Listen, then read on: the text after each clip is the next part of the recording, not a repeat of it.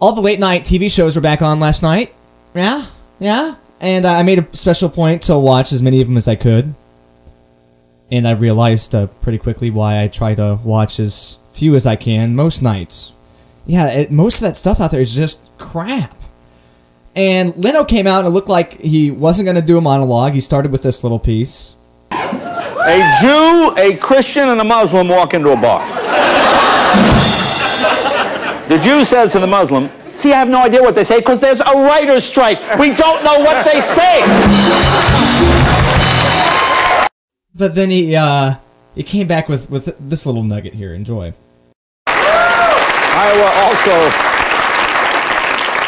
Iowa also known as the tall corn state. Oh, yeah. See, that's why Dennis Kucinich had trouble being seen there. The people, Dennis, you see, oh, that's oh, never mind. No, don't go there. I can't say it because we got the writers. Oh my God, I cannot stand Kevin Eubanks.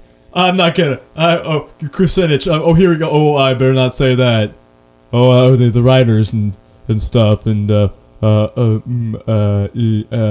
I hate Kevin Eubanks. I can't stand him. He's Paul Schaefer kind of gets on my nerves too, from time to time. But Eubanks is just so pointless and terrible, and it's just always not a fan. And that Kucinich joke was terrible. And then I flipped over to Letterman, and he was doing something kind of interesting. He was doing some stuff. He was saying it was what he would have done if the writers hadn't re-signed to be back on his show, because he got the writers back and signed a separate agreement. And he was taking questions from the audience.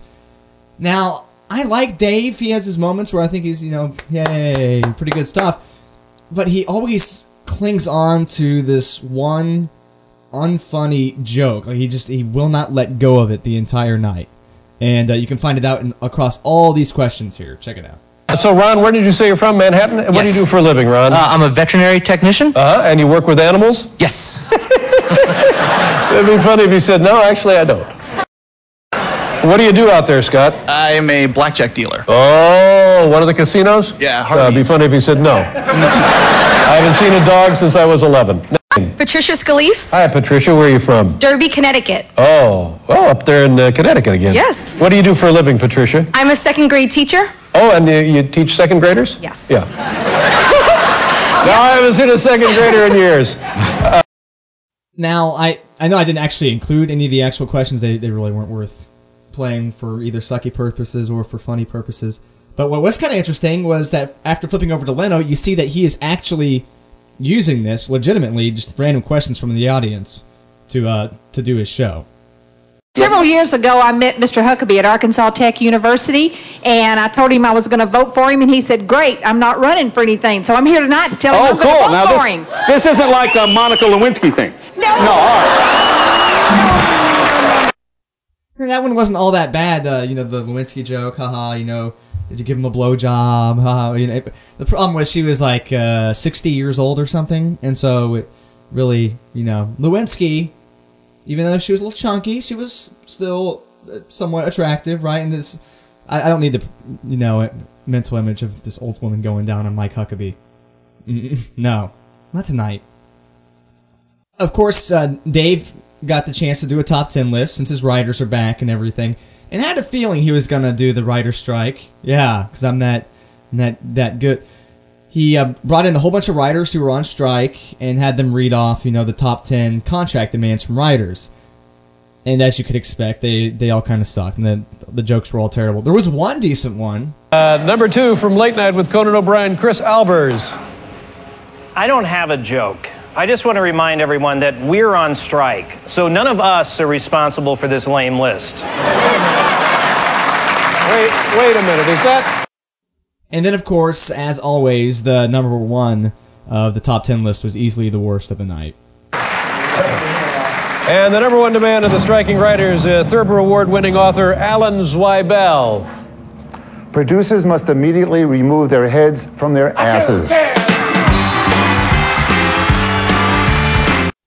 David got Robin Williams as his first guest for the night, and Robin was basically what he always is, just kind of constantly talking, and every once in a while he says something that kind of makes you chuckle, or he says something blatantly racist in reference to Dave Letterman's big furry winter beard he had going on. It's ridiculous. Be careful, someone might try and assassinate you. I just came back from Iraq. Everyone looks like it.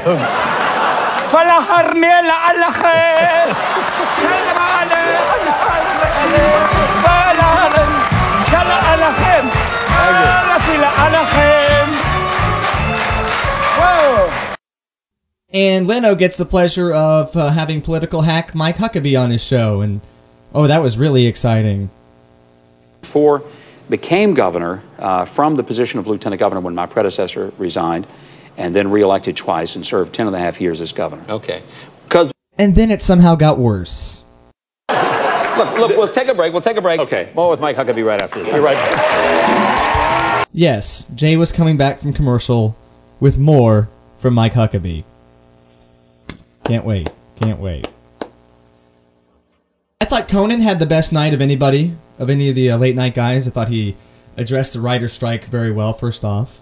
2 months ago, the Writers Guild of America went out on strike, and we took our show, Late Night with Conan O'Brien, off the air in support of the writers. This has been a very tough time, not only for our show, but for a lot of people in the entertainment industry. Good people right now are out of work. And and possibly worse with all the late night shows off the air. Americans have been forced to read books and occasionally even speak to one another. which has been horrifying. We are back now, but sadly, we do not have our writers with us. I want to make this clear. I support their cause. These are very talented, very creative people who work extremely hard. I believe what they're asking for is fair. I do. I believe that. And I think we all believe that here. I hope they get my biggest wish is that they get a great deal very quickly. They get back here because we desperately need them on the show. Think about it. Triumph the Insult Comic Dog, the Masturbating Bear, the Walker Texas Ranger Lever. It's all writing. It's all writing. Well, actually, no, not the Masturbating Bear. That's just instinct. Believe me, I understand. Conan had a beard also for the night, so him and Dave both sporting the beards. Conan had a really good bit where they zoomed up close on it, and of course the Max Weinberg 7 came through with the classic song on it.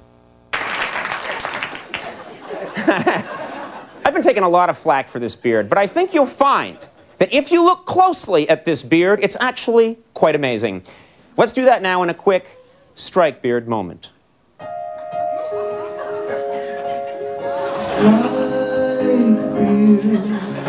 Strike beard, strike beard, I love you. I love you? What the hell is that all about?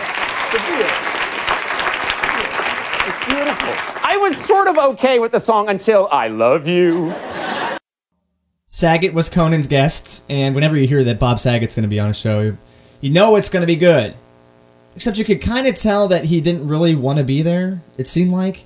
I'm not sure if NBC forced him because he has that show, 1 vs. 100. I'm not sure if they just forced him to have to go do that. He tried some dark humor, as he always does, but he kept on flopping, like with this joke. True that your dad is was a big union man. My dad, who was about a year ago, we lost him. The joke is my mom let go of the curly cord at the mall, which is not a good... The water is awesome here.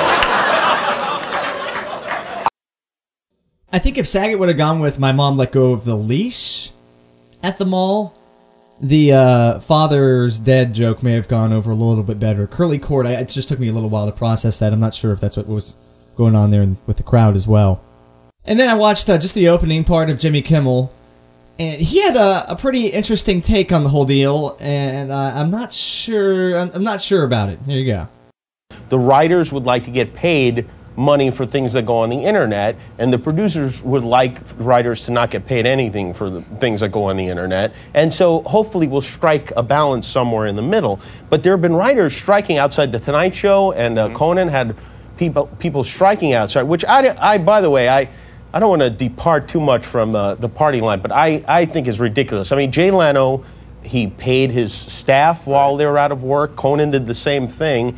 And I don't know. I just think he at a certain point, you back off a little bit. And the president of SAG, which is the Screen Actors Guild, is telling members of SAG, which I think I'm in too, but I don't know, not to do our shows, not to do this show, not to do Tonight Show, not to do, which is crazy because actors are all doing, for instance, I have a list of movies that, the new Harry Potter movie, the Sex and the City movie, Pink Panther 2, but those are okay, but don't come on a talk show. That is the rule that makes a lot of sense here. So I'm pissed off, I'll be honest with you. But do guests really do Kimmel's show? I mean, I always liked Jimmy Kimmel. I thought he was funny, but I've never really been able to get into his show. It's like, oh, here comes another one of his family members that he gave a job to come do some lame bit. You know? I mean, so he's pissed off. So here's what I think. Here's what I think the rundown is. I think that Conan did the best of anybody, including Letterman, who had writers. I heard that Craig Ferguson had a pretty decent show, but like I said, I can't watch it. I've had a rule for a while. And Leno, I would say, was the worst, but I don't think Letterman was really that much better. And Kimmel, I didn't watch beyond that weird little opening I'm pissed monologue thing. So enjoy late night, right? It's good to have all these great shows back. Hooray!